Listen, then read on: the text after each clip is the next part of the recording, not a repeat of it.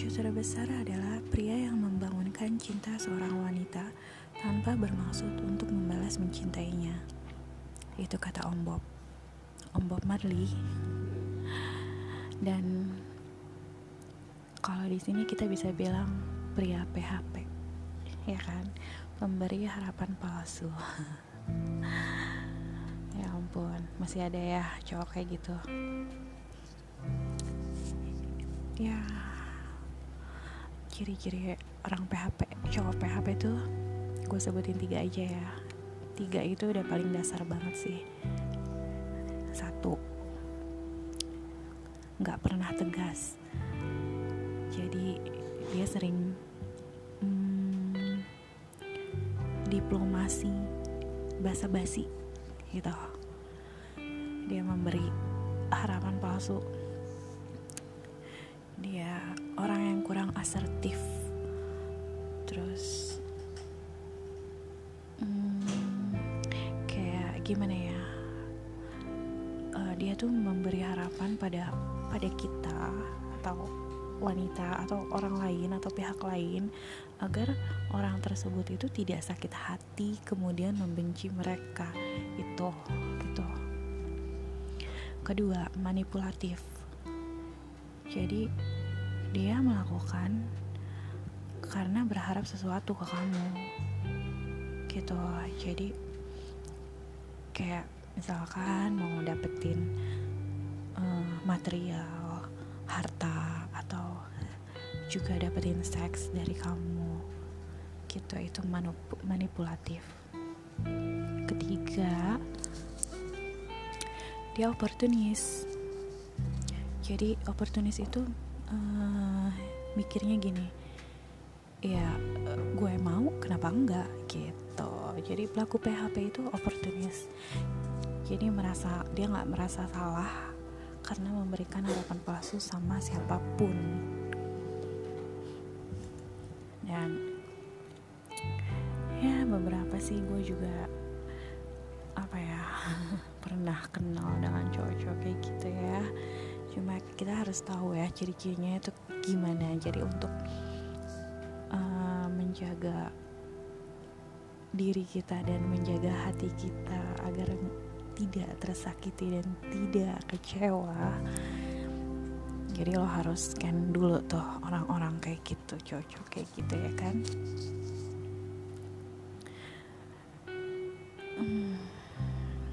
Terus gimana move on-nya? Ya sebenarnya banyak sih cara-cara move on ya. Cuma yang paling dasar aja gue sebutin ya, itu paling enggak 5 atau 7, 8 lah. Pertama itu jangan komunikasi sama dia. Iya sih, kayaknya tuh cewek tuh kadang emang seneng ya di PHP-in walaupun itu sakit gitu, tapi nggak tahu, seneng aja kali ya ada yang perhatiin walaupun itu palsu. Tapi kalau cewek yang pinter sih nggak mau lah ya dapat harapan palsu ya kan. Jadi lo harus tahan, jangan komunikasi sama dia gitu. Jadi lo harus fokus sama diri lo, terus hati lo tuh cuma satu lo gitu. Jangan sampai lo menyakiti hati lo sendiri dengan membiarkan hubungan dengan orang-orang kayak gitu. Pokoknya stop komunikasi sama dia. Jangan melakukan hal-hal yang untuk menarik perhatian dia. Kedua, ya lo harus terima kenyataan. Kayak ya iyalah lo korban PHP gitu loh. Ya lo harus terima itu. Ya emang sakit, tapi ya itu lo harus terima, nggak bisa lo tolak gitu. Jangan sampai lo jadinya mau marah, terus lo jadi bingung, terus lo jadi pengen sampai bunuh diri. Aduh, jangan. Karena mereka nggak worth it.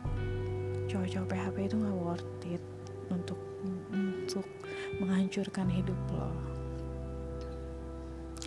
Terus ketiga, lo harus curhat lah ya ke sahabat lo atau ke orang lain yang lo percaya gitu. Karena kalau disimpan sendiri, yang ada lo bisa stres dan gak bisa move on gitu. Keempat, lo harus lebih giat lagi untuk beribadah. Jadi tenangkan hati, dekatkan kepada yang nyiptain kita, yang nyiptain dia juga. Ya, pasrah dan berdoa. Karma gak akan kemana-mana kok. Terus kelima, jangan ngarep lagi. Dia bakalan balik lagi, dia bakalan deketin lo lagi, yakin deh gue. Tapi udah deh, jangan berharap lagi sama dia. Gitu, stop lah. Perbaiki diri untuk yang lebih baik. Dan jangan takut untuk melepaskan yang baik, melepaskan dia gitu, karena yang terbaik itu nggak akan pergi gitu. Dan kalau dia datang lagi, jangan menaruh harapan apapun sama dia, karena itu akan lebih menyakiti lo kembali gitu. Keenam, pergi liburan. Iya dong, liburan dong. Jadi lo harus menghappykan diri lo sendiri, lo harus membahagiakan diri lo sendiri gitu.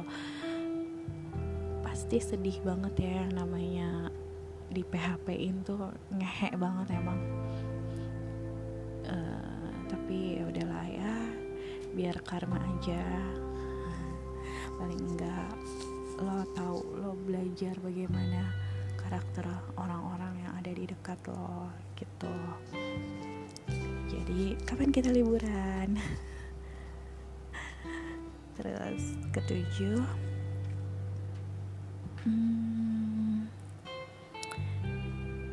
gini ya, maksudnya nggak semua sih orang itu PHP. Terus lo nya jadi menutup diri gitu, jangan kayak gitu. Dewasalah gitu dan lebih bijak lah gitu. Jangan jadikan penilaian yang rata untuk semua orang gitu. Nggak semua orang PHP. Jadi dengan kayak gini lo bisa tahu mana yang PHP, mana yang original. Kok original sih? Mana yang benar-benar sayang sama lo gitu.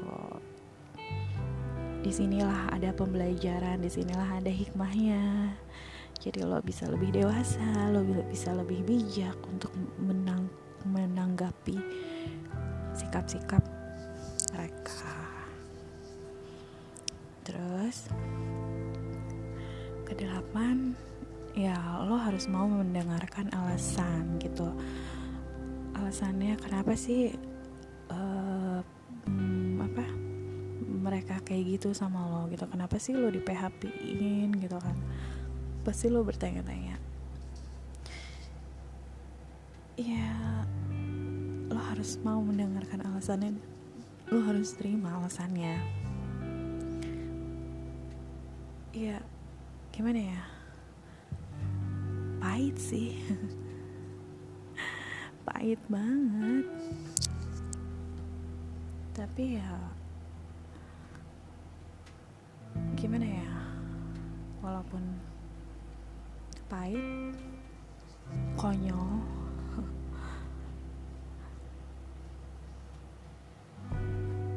ya begitulah mereka. Jadi kadang ada cowok-cowok PHP gebetan lo yang PHP itu balik lagi ke lo dan memberikan penjelasan gitu kan, kenapa dia kemarin gini, kenapa kemarin dia PHP-in lo, kenapa ya lo terima aja alasannya. pasti dia akan kembali lagi. Tapi lo terima penjelasannya, walaupun terkesan egois sih dan nggak mikirin perasaan lo, ya terima aja gitu. Jadi lo nya juga lega gitu. Ya siapa tahu tuh gebetan lo yang PHP tiba-tiba jadi serius dan kangen sama lo gitu. Tapi ya itu sih 80% lah ya, nggak ada yang kayak gitu. Karena cowok-cowok yang serius itu nggak bakalan PHP-in lo kok dari awal. Terus ke-9 nih,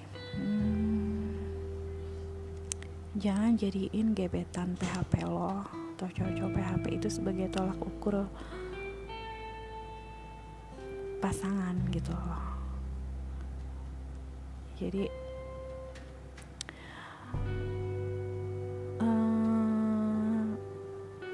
gimana ya, kayak laki-laki kayak misalkan gue nggak mau sama cowok kayak gitu, pasti cowok tapi dia PHP lagi misalkan ya, bukan gue maunya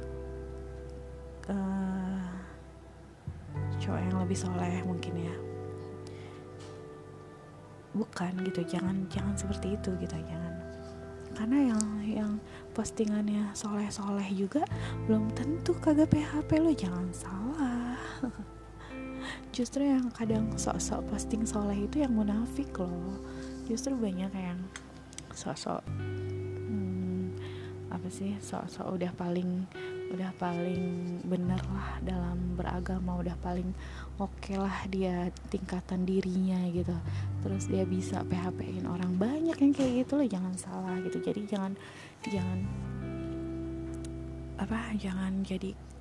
jangan menjadikan seseorang itu sebagai tolak ukur buat lo gitu. Terus yang ke-10, ya lo korban PHP ya, paling enggak lo harus buka diri untuk orang lain dan buka hati untuk orang lain gitu loh. Emang sih nggak enak banget dan pasti males banget ya kan, males banget rasanya. Tapi kalau nggak gitu, kapan lo bisa bahagia? Ya, jadi move on, dan buka hati lagi untuk orang lain. Yang pasti lo udah tahu kan ciri-ciri orang PHP itu gimana. Jadi lo bisa lebih hati-hati lagi. Oke, girls, semangat ya. Lo harus caring hati lo sendiri gitu. Oke. Ntar kita ngobrol lagi. Gue mau makan dulu. Makan siang. Dah.